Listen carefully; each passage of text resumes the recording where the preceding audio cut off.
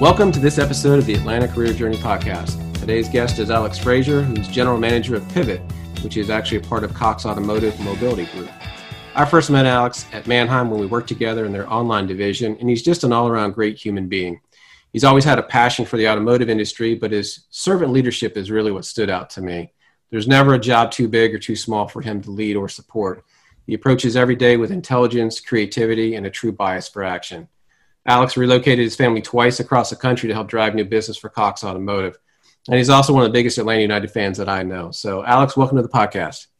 Thanks for having me, Paul. That was a very nice intro. I hope I live up to it. No, man, you already have. So it's all based on past performance. So it's all good, man. You and I haven't talked in a while. So this is really, I was looking forward to this conversation for a while. So like I said, we worked together at Manheim, but I left in 2012. So it's been a long time.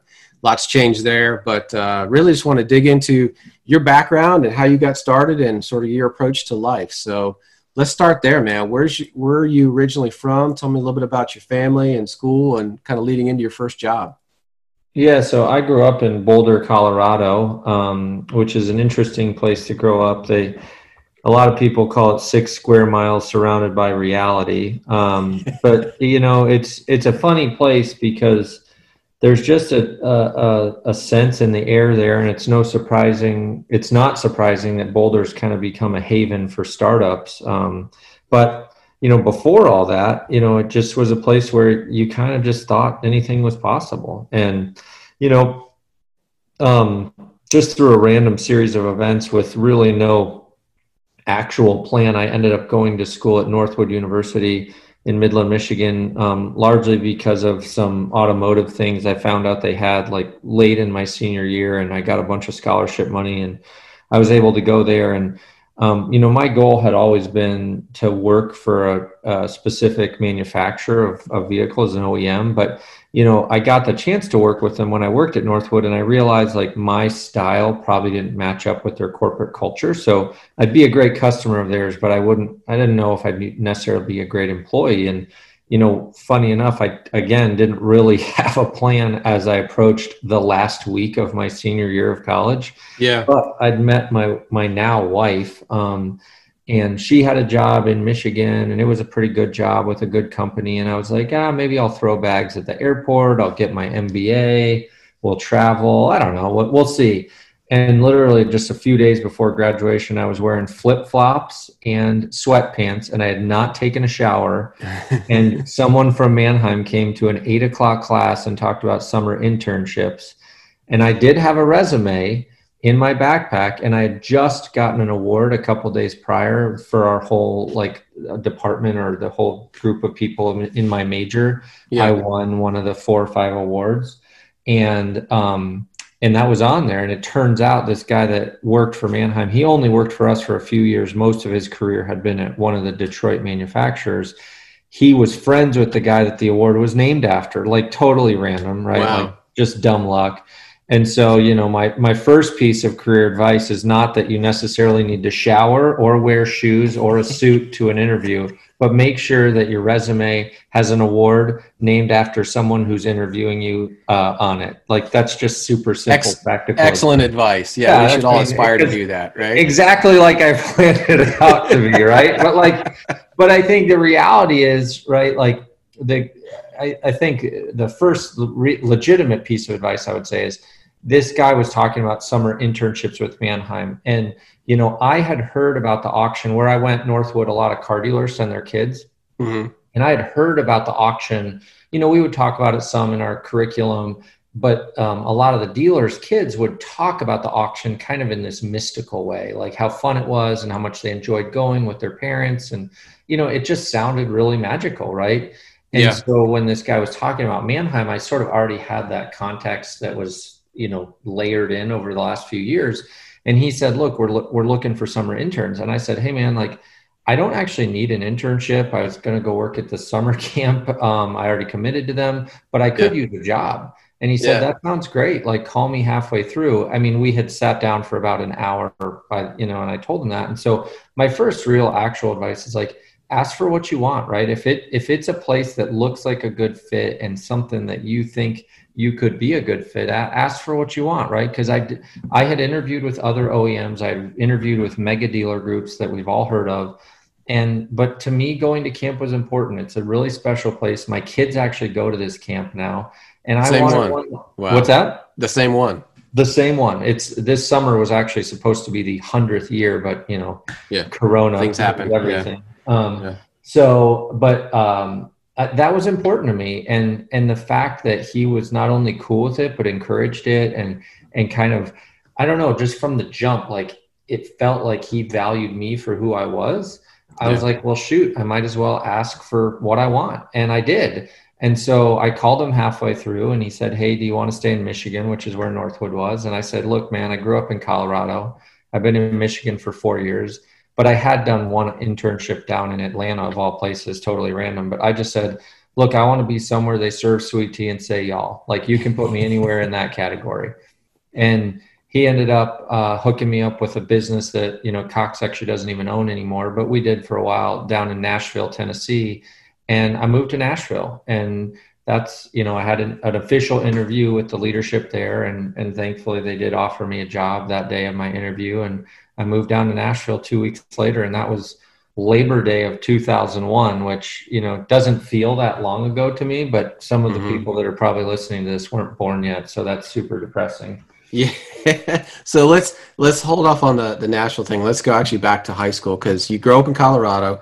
You're probably kind of a gearhead like I was, really appreciated automotive. So did you know coming out of high school that you wanted to do something in the automotive industry, or did it kind of fall in place? Did you meet some people that told you a little bit? Because moving from Colorado to Michigan, that's a big change for some people.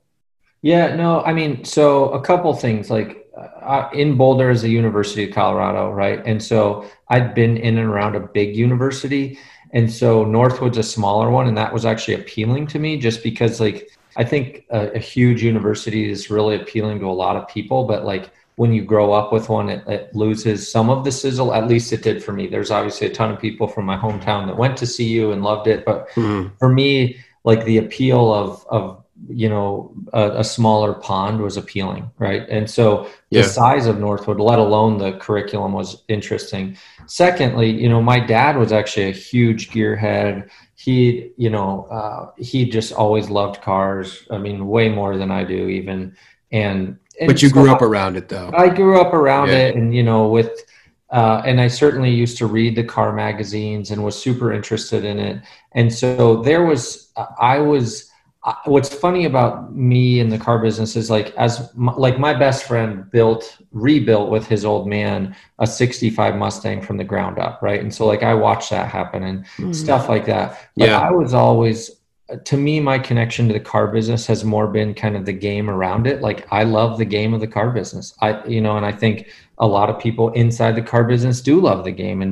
And while that game doesn't necessarily always yield to a great consumer experience, as we can see by every single research study that's ever been done on the car business, the people in the business do love it. And for me, like, kind of the personalities of the car business, the way it works, the hustle, the reward, the fact that whether you have your MBA like I do, or you never even finished high school, but you can still be really successful in the car business. Like, I love kind of some of the egalitarian nature of it. Like, I just really loved the business side of it. And yeah, I liked the cars too. But what's funny is at Northwood, there was like real gearheads that would have cars in their driveway. They're doing brake jobs. They're doing all sorts of stuff. And I actually moved the other way, like, where I got way more into the car business, but less and less of a gearhead, where, like, I just stopped reading the car magazines. I stopped kind of paying attention to this new feature or that new thing, and really became much more of a student of the business than the cars themselves. And that's what I noticed the time that I was there, is that there wasn't a lot of what I would consider, like you said, gearheads, that were just, hey, we've rebuilt this transmission, or we put new manifolds in, or like you said, they built a 65 Mustang from the ground up, or dropped a new engine in this, or upgraded wheels, or, built out stereos, put subs in and custom work and all that. It was more about the business. It was an auction, and all the things that go into, either the physical auction or the online auction. So definitely very different. So that's awesome, man. So you come out of college and then you moved to Nashville, And tell me about that transition in terms of your starting point into the automotive world. I mean, when you move to a city that literally you do not know one single person, to me, it was, I'm just sort of a weird dude, right? Like I was excited by that, right? I think for a lot of people, that's terrifying. Yeah. And, there's a whole lot of people that don't want to move away from their family, right? But I think one thing I got from my parents is both of my parents grew up in Chicago, right? My mom grew up in the city her whole life. My dad, his family had started in the city and then they moved out to what was the country, and now it's just one of the suburbs. But they had moved away from their family and friends, right? They had moved to Colorado, which was a big deal, right? And so while I loved obviously my parents and my brother and sister, like we had always been separated from our extended family. And so the idea for me of kind of going alone and going and doing my thing wasn't completely like foreign or weird, right? Whereas I think a lot of folks who they're near their grandparents or near all their aunts and uncles, the idea of moving 2,000-3,000 miles away, there's a foundational disturbance there. And I'm super empathetic to that. And trust me, my wife and I have had a bunch of kids. And as we moved around the country, like we certainly would have loved more family support, but we've also enjoyed our journey. So anyways, we get to Nashville, or I get to Nashville. Natalie did not, she moved about a year later, but it was weird. It was hard. I had an apartment for the first time. I bounced my checking account for the first time because I bought a DVD player at Sam's Club, and and rent was due at the same time. And you know what? Like I wasn't that good at balancing my checkbook, which all these adult lessons to learn, right? Yeah. For real. Right. And you kind of would keep your dorm room clean or keep your place clean in college. But then now it's like, well, dude, this is my apartment. I'm the only one that lives here. Like if somebody's going to do the dishes, it's me, right? If somebody's going to clean the toilet, it's me, right? If somebody's going to vacuum. And so there is a big transition of just kind of that adulthood. And there's these funny moments in it too. I mean, I'll never forget a guy I worked with early in Nashville, and I still am friends with him. He still works for Manheim. He got a new car, right? And it was some Audi A4 or something, but it was cool, right? And it certainly wasn't anything I could afford, but I just remember him getting it. And when you're a kid, you look at adults' cars and you think, oh man, that'd be so cool to drive one day, or maybe I could even, have one. Yeah. And he got it and he was telling me all about it. And I was like, all right, dude, well, I got to run to the bank right quick. And he's like, well, here, take my car. Then you can drive it. And I was like, wait, for real? And he's like, yeah, what do I care? And he's like, go check it out, tear it up. Don't crash it, but have fun with it. Yeah. And that was a very adult moment for me, that this other adult, I was 22 years old, but he was an adult. He had kids, he had a house, the whole deal. He was just trusting me. And he just treated me like an equal and like an adult. And he said, go have fun. And I don't know if he knew in that moment that was a big deal for me, but it was. But that same guy taught me another lesson. A couple years later, we had gotten married and we had a dog, and a colleague had watched our dog for us when we went out of town.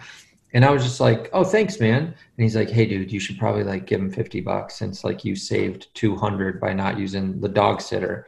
And I was like, oh yeah, good call. But some of this stuff you learn from your parents, but your parents can't teach you everything. You won't learn everything from your friends. And there's just some of these adult things that happen. Mentorship, right? I mean, it's important. Mentorship, friendship, and just sort of practical life advice that when you're coming out of high school, when you're in college and when you're right out of college, man, there's just not enough of it. And I think some of it is so simple and practical that now I know if somebody does something, you want to be gracious and thank them. And that doesn't always mean you give them money, but certainly show gratitude in the appropriate way.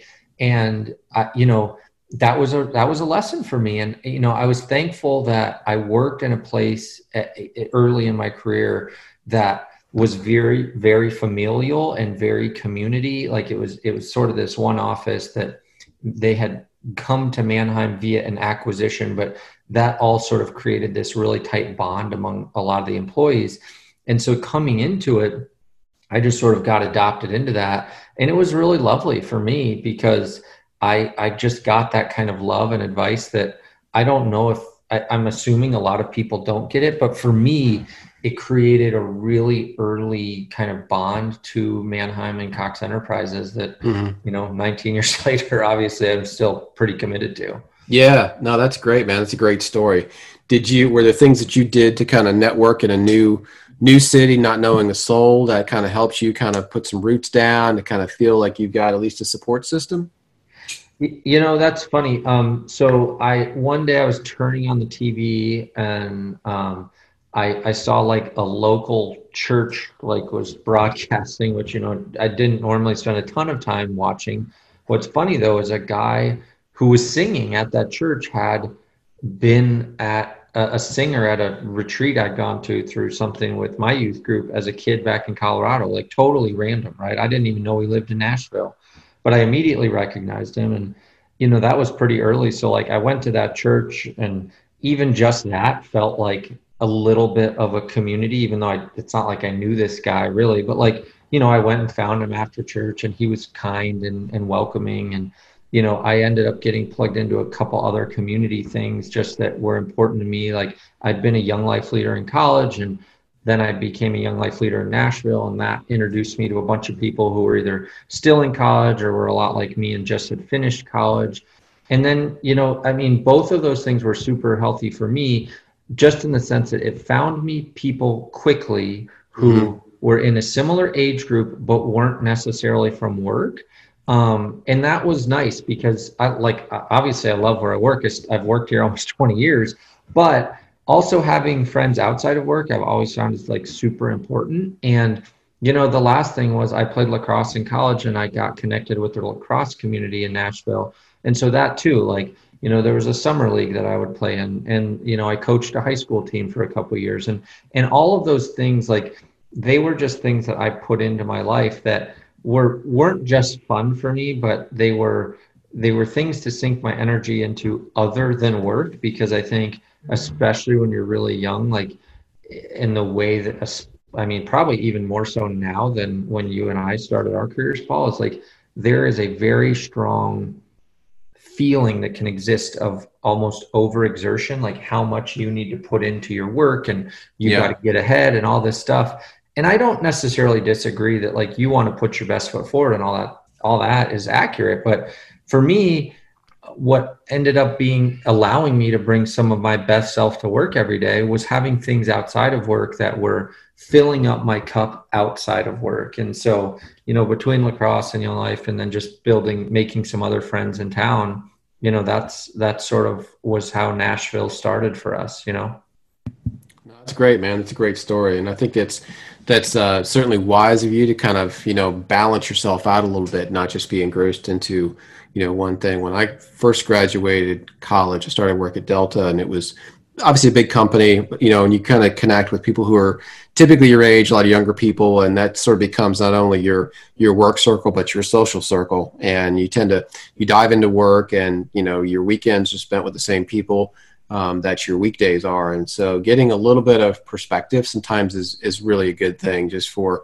a mental break, but also just to kind of some of that diversity in hearing outside thoughts as well. Like, oh, my company, we do this. Oh, that's a great idea. We should implement that here, So those are always really good things to do. So how long were you in Nashville?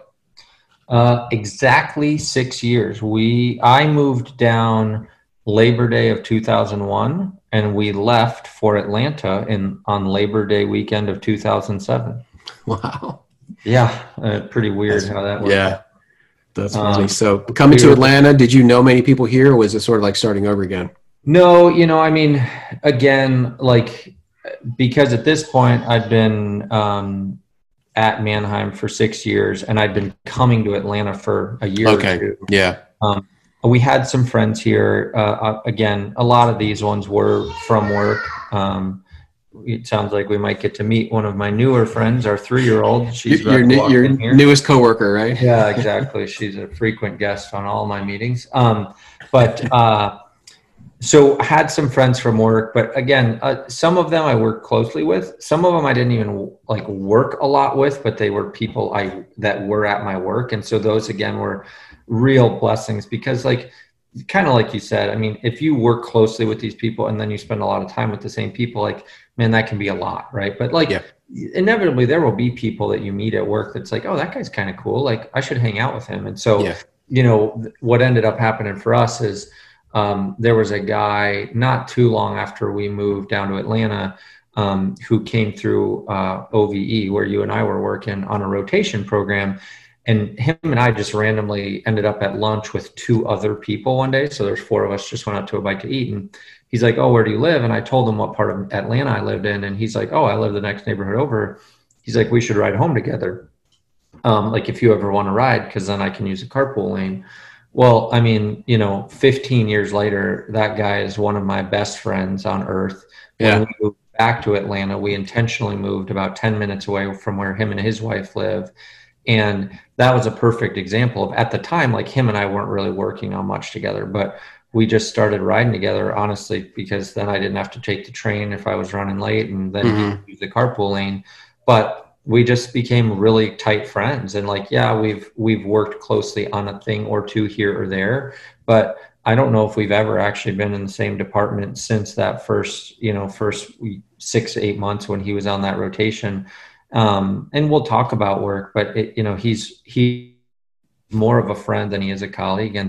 And you meet other people. And so, yeah, I mean, but Atlanta, it also was different for Natalie and I when we moved here, because we knew that, Cox was headquartered here, and that if I was going to, stay with them, this would be kind of home. And so I think we invested in trying to find friends and trying to find community that would be lasting, because we wanted to approach it in that way. Right.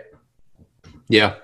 No, it's great. And you're right. I've got friends like that at Delta that I met in the late 80s, and, still I'm connected to them today. And, we've shared a lot over the years, and, as you grow, you get married, you have kids, your priorities shift a little bit personally, and you may change roles or even have to relocate. And so, those friends that you meet along the way are really, really critical to kind of, not only just have some connection to, your past experiences, but also they know you pretty well. They can kind of give you a little bit of, whether it's accountability or, some advice, or just, bounce some ideas off. And it's not just trying to pitch somebody new, those are always really good people to lean on.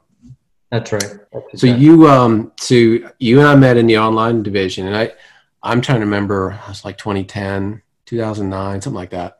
But I know that after I left, you had actually gone from corporate and the online division back to the auction locations. So tell me a little bit about how that change happened, what you were thinking, just trying something new, or kind of walk me through that process. Yeah, what's funny is I was working, doing a lot of kind of digital strategy and like sales operations stuff, where we were helping clients who had sold a lot of cars in lane for years and years and years, and they were trying to figure out how to sell cars on the internet, right? And so I was on a team with a bunch of other great people who that's what we helped them do, right? And it was really cool because it was a new space, and so we had a lot of freedom. There was a lot of creativity, which suited me at the time. And I worked with people that really brought the best out of me, and I enjoyed working with. And honestly, I had some great clients, and so that was really cool. And one of the, if you're listening and you're in your early career, have your ears perk up here. One of the things this role inadvertently created was a lot of, shared meetings with some of the executives at the time. Right. And it was a total accident. Like, none of us joined this team thinking, oh, we're going to be rubbing elbows with all the big bosses. But what ended up happening is, once we had a few clients who had success, all of the other clients started to hear about it, which was, affirming to the work we were doing. And so then, there would be a regular cadence of meetings with the big clients and the big bosses of these clients. And they'd say, well, I want to make sure we cover this digital stuff, but I also want the FaceTime with the executives. So just kind of by happenstance, we would be in these meetings with executives, and we would have some speaking opportunities to talk about our stuff, not, and really we were there to talk to the client. And what ended up happening is, we, like, all of us did a really good job, and all the folks who were on that team initially, all of us have gotten, differing levels of promotion since then, because of the great work that we were all able to do as teammates. And And what they had pitched to me was, hey, look, like, you know how to talk to a customer and you kind of know the digital business, but like, you know, that would pair really well if you went and learned our actual business, right? And so here it was 2012, and I'd worked for Manheim for 11 years, and, you know, was at this point doing a lot of high level meetings with clients and felt like I knew what I was talking about. And they dropped me in at Manheim Statesville in North Carolina, which is about an hour north of Charlotte. And man, by about 2 hours into day one, I realized I didn't know anything, right? And all the stuff I thought I knew was just scratching the surface of the core business. And so I'm so thankful that the opportunity presented itself to go to the field. And, you know, I had the opportunity to go work for actually the guy who was the general manager at Statesville when I was the AGM. He is now the general manager at Manheim Auto Auction, the biggest auto auction there is. And so he's obviously, he knows his stuff, right? Yeah. And so I got to learn a ton from him, and living in North Carolina was actually a lot of fun. Statesville is a very rural community, so it's very different than the city living that we were doing in Atlanta when we lived right in the city and loved all that. We had a blast in North Carolina out in the country, right? And it was very, very different, but it was a lot of fun, and our kids had fun. And, you know, we were only there for about 2.5 years, and it was certainly drinking from the fire hose. But you quickly realize that, like, when you're in the ivory tower at corporate and you talk about customers, or you talk about the way things should be, and then you're on the ground in the field, you know, for me, it was at an auto auction, or if you work for Home Depot and you go to a store or anything, right? Like, yeah, it's just way different on the ground than it is, you know, yeah. And it's hard to learn that unless you live it. And, yeah, you know, most folks go the opposite way that I did. Like, they come from the field and come to corporate, but there's been a handful of us, probably 6 or 8 over the last few years, that have left corporate and gone to the field. And it is eye-opening, and it is, but it's really cool, right? Because the cool opportunity it has is you get to call the people back at corporate and say, hey man, I know we thought we knew what we were talking about on this one thing. We didn't know what we were talking about. And so, you know, that was another huge lesson of just, we often think that we're right? For a lot of them, right? Like, yeah. Just naturally we think we're right. And, oh, I've had this experience 6 or 7 times, so now it's informed my belief that I'm right. And then you completely change your paradigm or your perspective, and you realize, man, I am right, but I'm only right at about 10%. And then there's this other 90% that I have no idea what I'm talking about. So tell me about that, because, you know, you said a couple hours into your first day, you realized there was so much more that you didn't know or didn't understand. So going into a new situation like that, how do you start to break down those parts, whether it's networking, whether it's learning from experts in the field? Is it just, you know, putting the reps in to be able to get some, you know, some sequence in your mind that you know that you can kind of figure things out then, or how's that work? I think it's all that. And, you know, you've had the opportunity, you've worked a couple different places, but, you know, everyone doesn't work the same, right? Yeah. Like, so the team I had been on, you know, you scheduled meetings, you had conference calls, you sent emails, it was all by calendar, blah, blah, blah.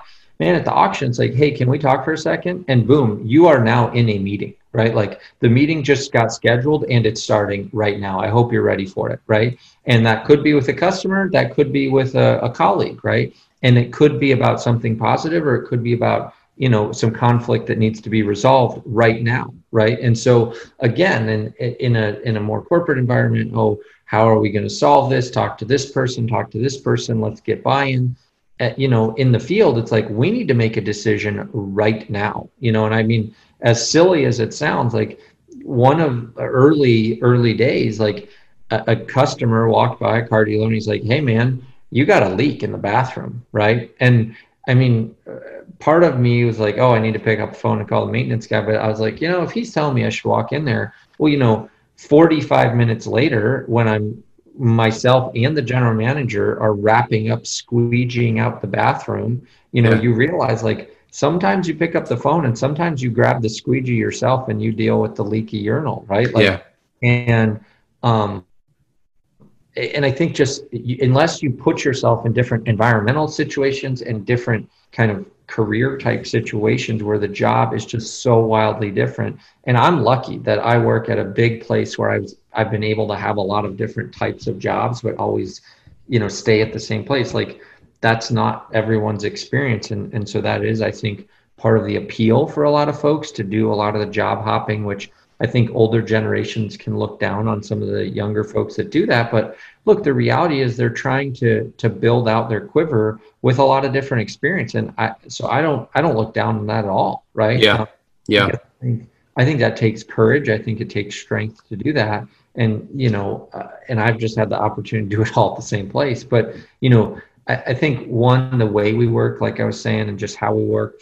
And then I think the other thing is just the people you work with, right? Like if everyone you work with went to college, has an MBA, has a relatively new car, and they own their home, that's going to be a very one style of colleague, right? And there's nothing bad about that, but that's not necessarily representative of all the folks that we work with across our company. And it's not representative of all our customers either. Right. And so for me, getting into an environment that we had more staff level positions, we had people who have worked here at the same location in not too different of a job for 20 years, like making real connections with those team members and people who I'm still friends with and still talk to.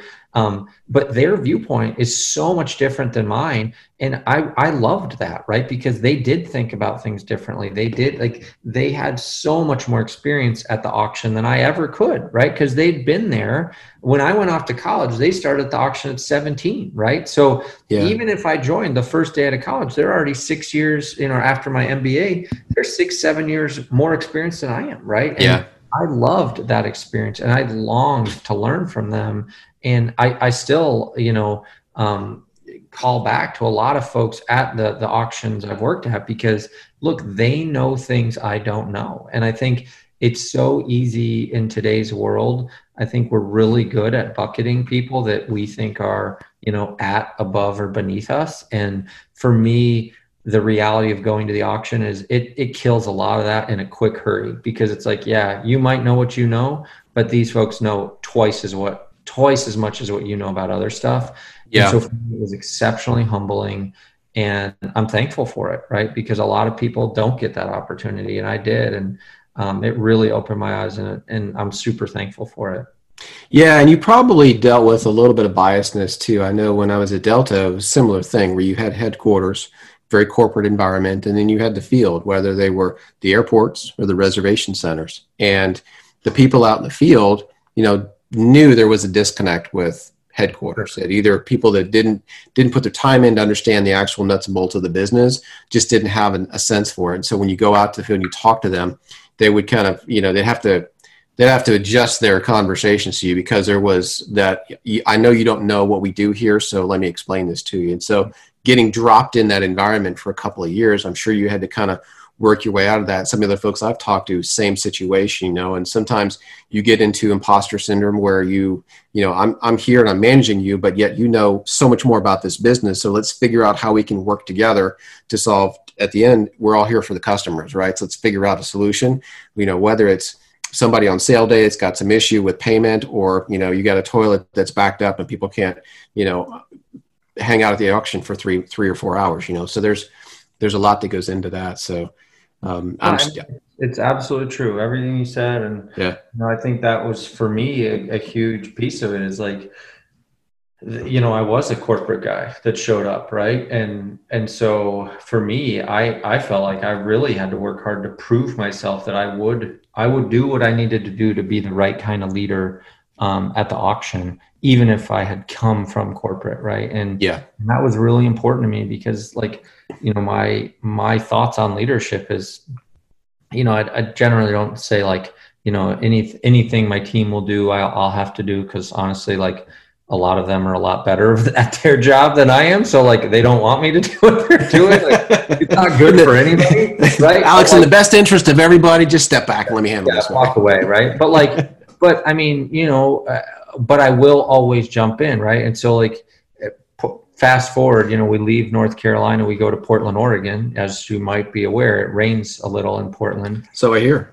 Yeah, and we kept having this one drain issue, and the maintenance guy couldn't figure it out, and some of the other guys that were handy couldn't figure it out, and we were trying to like drive our tractor through it with the blade down to we thought there might be an air bubble that was jamming it up, and just working with those guys, like I put all my rain gear on, I walked out in there just with them, like I'm reaching my elbow down, like my arm down to my shoulder, like to figure it out. And we, as a team, we figured out there ended up being this filter in the drain that was clogging the pipe that would flow out. So we just pulled the filter out, we cleaned the filter, we put it back in, and the drain worked great. And we didn't have a clog again the rest of the 4 years I was there. Right. Yeah. But oh, by the way, my boss was coming in that day with our regional HR lady. And here I am in, like, no joke, a foot of water that's 20 feet wide, reaching down to my shoulder. Now I had a full rain suit on, but like I had to change, and I'm changing in my office, like quickly, like 3 minutes before my boss walks in. She looks at me like I just walked through a car wash, right? Because my face and hair are all wet. Because it was still raining, right? And like, everything okay? I was like, oh yeah, I was just out fixing the drain, right? Like with these other guys. But to me, like, look, that was a teamwork thing. We needed to get it done. It was creating an unsafe and unproductive work environment to have a 20-foot lake in the middle of right in front of the sale building, right? So it had to go away, right? Well, Alex, I've not heard that story before. But it doesn't surprise me at all. And, when I mentioned in the intro about your servant leadership, I saw that in the couple of years that we did work together. And so that is totally an embodiment of you, your character, and your leadership style. And I think that says a lot for the team there that says, what, no one's, Alex isn't above us and is not going to delegate this because it's just, something that's not really pleasant. And I think even to your, the leadership that was coming in, they probably looked at you differently and said, here's somebody that's willing to do whatever it takes, when something comes up to get something done.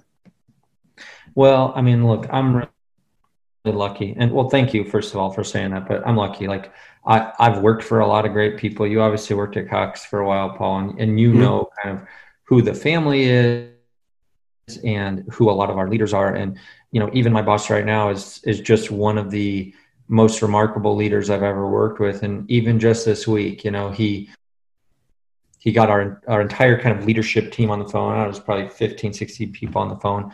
And he said, look, I feel like I've been getting this thing wrong my whole life. Right. And it was not entirely about work. It certainly has some work components that he was talking about, but just, he'd been through some recent training that Cox did for its most senior leaders. He'd read a really compelling book, and he realized like there's some gaps in how he sees the world. And instead of kind of resisting against that or saying, I think that's stupid, they don't know what they're talking about, he embraced it. And not only does he embrace it, not only does he say, like, I need to get better, but he creates the accountability that he brings the entire leadership team together and says, this is something I'm not good enough at. I don't think any of us are good enough at it. We all get better. And so he invites that accountability on his own, like, to, from everybody. And so having examples like that, I think for me, it's been really helpful because look, when you grow in leadership roles, it is fun, right? Like, I mean, look, I haven't bounced my checkbook in a while, right? Like, thank God, right? Like, I mean, and my wife and I can go on like cool vacations and stuff. And I mean, those are blessings that come out of this, and make no mistake, it's a huge blessing. But for me, I think sometimes what happens with folks is that can go to your head. And the beautiful thing about Cox is there's so many leaders that show you not only why you shouldn't do that, but like the value of like doing it differently, right? And the value of being a servant leader, the value of putting the team before yourself, the value of assuming that you've got more to learn always, basically. And look, I mean, that is not necessarily a natural leadership characteristic for a lot of us. And some of us may have more of a bend towards it than others, but I think it's certainly a learned behavior. And the folks that are good at it, folks that I've learned a ton from, they practice, right? And they practice all the time, just like my boss did this week that was practicing, right? He put himself in a very vulnerable situation and he just owned it. And to me, it's that kind of example that is like, it almost becomes obligation. Like, these are the people that have invested in me, and this is how they do it. I need to honor that. I need to be a good steward of the leadership they've given me, and I need to pass that on. Yeah. That's great, because you know what the impact was to you to kind of see that with your management, and then you realize, okay, if I can embody that same sort of characteristics, behavior, and kind of looking at things and trying to get better and improve, and just kind of thinking back to that agile mindset about retrospectives and figuring out how we can get better. Then that your team should respond in the same way that you responded to seeing your manager doing the same thing. So it's all connected. When you're in that mindset too, like, it makes it a lot easier to not let any of this stuff go to your head, right? Mm-hmm. Like, I mean, because I just like, I think when you really truly recognize how incredible the team is that's around you and all the good work they do, when somebody tries to give you credit, like, it's not like fake demurring when you're like, no, it's the team. Like, you actually mean it, because you've been in it with them, because you recognize their value, their skills, you genuinely do recognize the team, those as team accomplishments. You see the value in how everyone brought their part to that success. And I think as a team, as a leader of a team, when they see you recognizing that, even if you're the one that's given the award or whatever, right? Like, they know that when you say that this is a team award, they know you mean it, right? Yeah. And those are the people that you're going to line up to go to work with the very next day. So, I mean, good for you. Your place of business or whatever won an award. Like, you got to show up the very next day and continue to lead folks. And like, if they think you're full of smoke, like, that's going to be proved out really quickly, right? And but if they know that you're genuine, if they know that your heart's in it, if they know that you care about them as people, like, and look, I haven't always gotten it right? Like, and I still don't always get it right, but I think that's, again, where you need really honest and thoughtful people in your life who, when you screw up, they're going to say, dude, you could have done better. Right. I mean, I'm thankful for that. And I mean, my wife thinks I'm crazy because, like, I both love and hate to receive feedback, right? Like, I hate it because, like, I want to be perfect. We all want to be perfect, right? Like, life would be a hell of a lot easier if we were all perfect, right? But we're humans, right? And so it's not possible. So it turns out that's not going to happen. So, and so for me, like, feedback truly has become a gift, where it's like, dude, this isn't going to be easy to hear, but here's the bottom line of what I saw in that meeting, or here's what I saw when you led this project. And if there's gaps and opportunities for me, like, I mean, it stings my feelings. Like, there's no doubt about it. And I mean, if you're out there, you're 24 and you just heard something bad from your boss, like, I tell you two things. Like, you should be glad it hurts your feelings, because that means you care. And you should also probably recognize, like, if he didn't tell you you're fired, you're not getting fired, right? So I think that's a big gap. A lot of people think, oh, I just got negative feedback. My career's at risk. Oh my gosh, I'm screwed.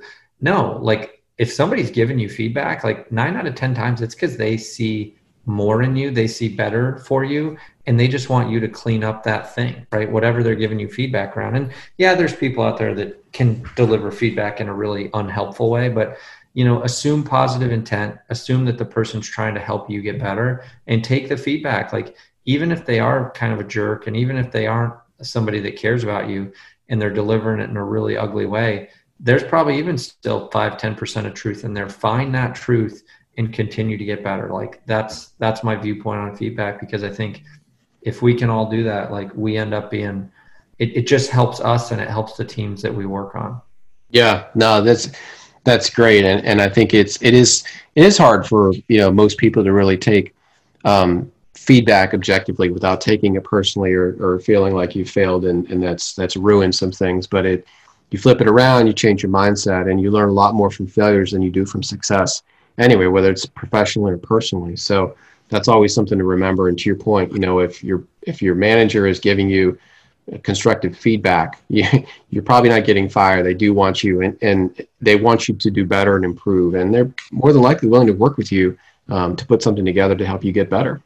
That's exactly right. I think that's a great tip you just said. Like, if you get feedback and you don't know what to do with it, ask the person giving it to you, hey, thank you you for recognizing it. Like, how do I get better at that? And Yeah. whether it's a more senior person, whether it's a peer, or if it's your boss, like you said, most of those people, if they care enough to give you the feedback, they, even if they don't know how to fix it, they're like, you know what? I know a guy who's really good at that. Or this woman I've worked with for 20 years is an expert. Let me connect you to. Yeah. Yeah. And so, that becomes a really, it goes from being kind of a scary moment to receiving a gift, right? Where now you have a new relationship, you have someone else in your life you can learn from, and who's probably going to teach you in a very kind of loving environment, like not a non-critical one where you're not directly working likely with this person, you're just learning and growing from them. And that's a really cool thing to be in. Yeah, that's awesome advice. Very cool.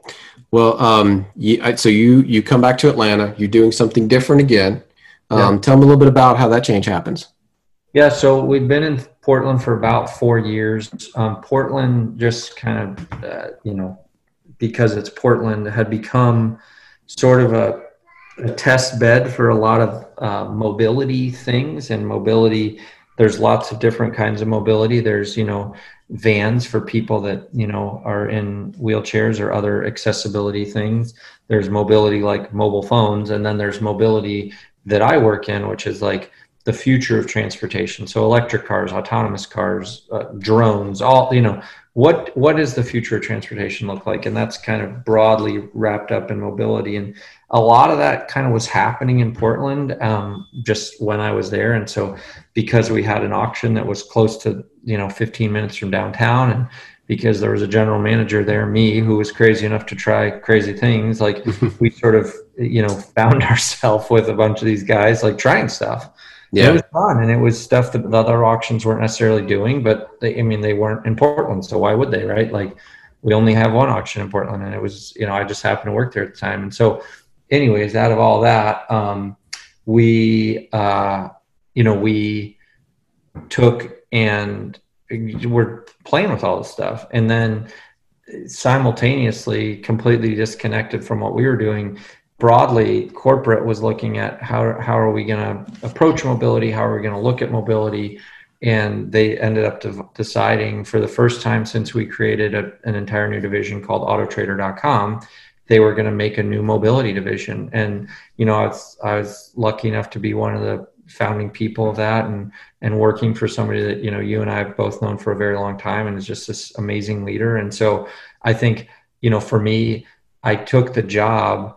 I talked to my now boss, and he said, "Hey, are you in?"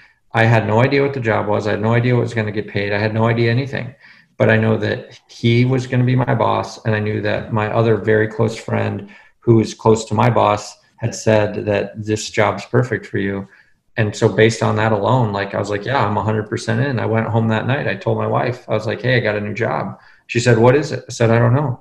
She said, when do you start? I said, I don't know. She said, what are you going to get paid? I said, I don't know. Like, are you sure this is your second sweats and flip-flops moment in your life, right? She's like, so how are you sure you got a new job? I was like, I know they're good for it. And I flew to Atlanta a few weeks later, or maybe 2 weeks later, and my boss, he's like, so what do you need from me? I was like, well, Natalie still doesn't believe I have a new job. So if you could actually give me an offer letter, it would make that a hell of a lot easier. And so he printed me off an offer letter. I trust you, but she doesn't trust me. So I need something written. I trust you, but she doesn't know you, right? So anyways, he got the offer letter, it was all good. Obviously she knew it was legit. Oh yeah. Yeah. She's a little less adventurous than I am, just by her personality. And so, we moved, we were sort of ready to move. We'd been in Portland 4 years, and it was a lovely season, but I was sort of getting the itch, right? Or had maybe even had the itch for a little while. So, we were, our situation in life, we were ready to move pretty quickly. And so we did, we moved back to Atlanta, and that was almost 2 years ago. And, it's been a lot of fun. And here we are, we're looking at the future of mobility and how our 75-year-old automotive business and our 120-year-old parent company, what does the future, how do we use that legacy and all the things that we're good at and all the things we've done a long time ago, more recently, and kind of the ethos of who we are, how do we put all that together and continue to serve both retail customers, serve all of the relevant players in the car business, whether that's dealers or OEMs or, new form people, whatever they're doing. How do we do all of that stuff and continue to serve in a really healthy and transparent way, which is sort of this weird and cool niche that we've carved out in the car business. And so it's been a lot of fun, it's hard, right? Like, but what do you like most about it? I think, one, like, as silly as it sounds, I love who I work for, right? Like, I've worked here for almost 20 years. I've had a lot of bosses. Almost all of them have been amazing people. And that continues to this day. And I'm so thankful for that. And I'm thankful for how my boss invests in me. I'm thankful for how he pushes me to be better. And so first and foremost, like, there's a very old saying, like, people don't quit a job, they quit a boss, right? But I love my boss. So, I love that. I love the fact that I'm getting to build something new. It's super fun, but I would also say that's really hard, right? Like, when you work in one of our main lines of businesses that's been around for 10, 20, 40, 50 years, 60 years, some of our businesses have been around that long. It's pretty easy in the sense that it's wash, rinse, repeat. And yes, you need to find process. Yes, you need to find better, faster, more efficient ways of doing things, but you know what success looks like, right? When you're starting something new, defining success is a lot harder. And so I think having the confidence in yourself even, right? Like, can I do this? I think that's one thing leaders don't talk about enough, is that they doubt themselves quite a bit. And I've read some really great articles by senior leaders of big companies about their own self-doubt. And it's almost like a revealing article all the time. Like, so-and-so reveals their own self-doubt when they launch this product. But I think the reality is every one of us doubts ourselves. Every one of us has these moments of like, am I up to this? Like, oh shoot, this is a really hard marriage challenge I'm in the middle of. This is a hard parenting challenge. This is a hard career challenge. This is a hard personal challenge, right? Like, any of these things, but we all do it, right? And I think just being vulnerable about it, like, so it is hard to start something new for a lot of reasons, but it's also like the most fun part, right? So and that's, again, a paradox. Like, it can be both super awesome and super hard at the same time. And so I enjoy that part of it. I enjoy the fact that we are back in Atlanta, right? Like, I love Atlanta. Like I said, when we moved here the first time, we knew that this would likely be our final resting spot. And even though we kind of went on a walkabout to North Carolina and then Oregon, we knew we'd come back. And so being back in a place that kind of we knew would feel like home has been great, right? And settling in with our kids, settling in with old friends and new friends, like, it's been a blessing, right? And so we're really thankful for that. That's awesome, man. That's great. Well, question I ask everybody before we end this is, what advice would you give to a younger you? And this could be while you're still in high school or in college, or when you started your first job, or anything else that, not necessarily you regret or change anything, but just something that you learned later that you maybe didn't know or thought differently about when you were younger. Say that. Oh, hold on. Say that one more time. It's totally up to you how you want to answer this. But what advice would you give to a younger you? I think the first thing is you definitely don't know what you think you know, right? I think the second thing is learning to be patient, right? I think the third thing is you don't, like, this is sort of a paradoxical statement, but you need to both be your best cheerleader, but also need to know when to stop being your best cheerleader, right? Like, you got to be your own champion, but at some point everybody's going to realize, like, okay, great, you champion yourself, now shut up, right? So I think there's that. And, I think the other thing is just truly recognizing the actual value of diversity, right? Like, I grew up in Boulder, Colorado. I have lived, we certainly didn't have it easy growing up, and whatever, like, there were certainly challenges in my family, but for all those challenges, they are minuscule to what so many people in this country live with. And realizing not only how different my reality is, but also the value of the diversity that we have because of how we've all come up and because of our good and bad life experiences, man, that is a blessing. And so like the sooner that any of us can realize, like, I'm feeling weird things from that person, but instead of being offended, instead of being defensive, instead of any of that, I'm going to step into it and I'm going to try to learn. Yeah. I mean, that is a foundational shift. And I think it's hard when you're young because you're trying to prove yourself. You're trying to prove that you know what the hell you're talking about. You're trying to prove that you're worth that, I want to move up from the kids' table. I want to be at the grown-up table. And I've done all that. Like, I lived that. Like, even when I was general manager, most of the managers that worked for me, or a decent amount of them, were older than me, right? So like, I felt that like proving sensation that like I need to prove myself. Yeah. But the reality is, like, just show up and be you, right? Like, I think for the longest time, I wasn't confident enough in this who I am, like just me, like not trying to put any extra shine on it. And I think where a lot of us fall down or kind of either annoy people or turn people off or frustrate people, will create some kind of less than positive interaction with people, is when we're trying to be something that's not authentic to ourselves. And I think for me, the biggest blessing of going out to both, Statesville and Oregon is just the affirmation that, like, my value to this organization, my value to any organization is me, right? And like my gifts and talents and that's it, right? Like, and I don't need to try to add or delete from those. Like, just show up and be the best version of me. And, I think a lot of people see the best version of me or you, Paul, or Jane, or, Jessica, or whomever. And they're like, well, I need to be more like Jessica. It's like, no. Don't be like Jessica. Don't be like Paul. Don't be like Alex. Be you. Be your full you. Yeah. And I think that's the big trap when we see authentic people. It's like, I need to do what they're doing. It's like, no.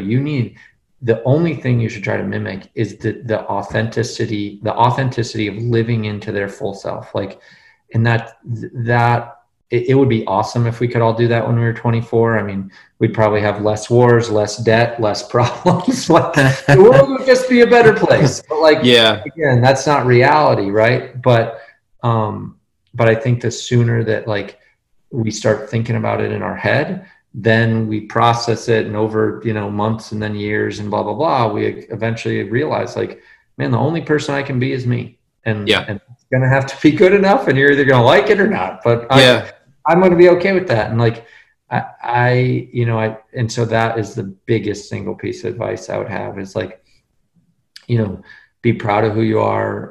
You don't need to rub it in anybody's face, because you're who you are because that's who you're supposed to be, and they're who they are because that's who they're supposed to be. Yeah. And I think as an individual becomes more comfortable in their own skin, I think we learn a few things, and the biggest one is how much we don't know. And for me personally, the other huge value has been how valuable each of us are, right? And that's because, like, I've seen the value that I give to other people because of who I am, but I've also received the value of who they are because I recognize there's so many things that I'm not, and that's beautiful, right? And well put, man. That's great. Yeah. And I think it's, as you have, grade school kids moving in, you've got kids, I have kids, you see that middle school mindset where no one likes to be different. They all want to sort of blend in and have this homogenous group, regardless of what school you go to. There's some of that. And as you get older, especially in college, tend to, embrace a little more individuality. But sometimes you get into this, as the phrase is, you compare your inner truth to someone's social mask. And that can always be a never-ending battle. And so to sort of just recognize who you are and embrace your strengths and go after those, and not try to be somebody else. You can certainly be,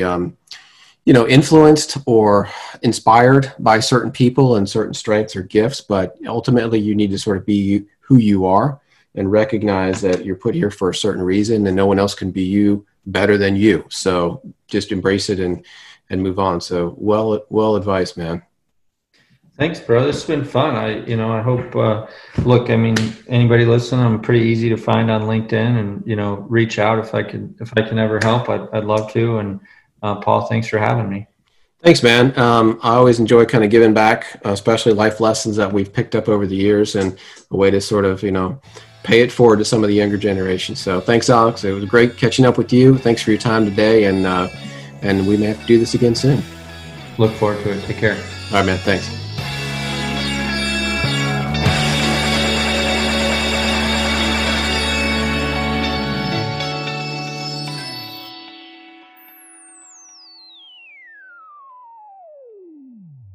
This podcast is a part of the C-Suite Radio Network. For more top business podcasts, visit c-suiteradio.com.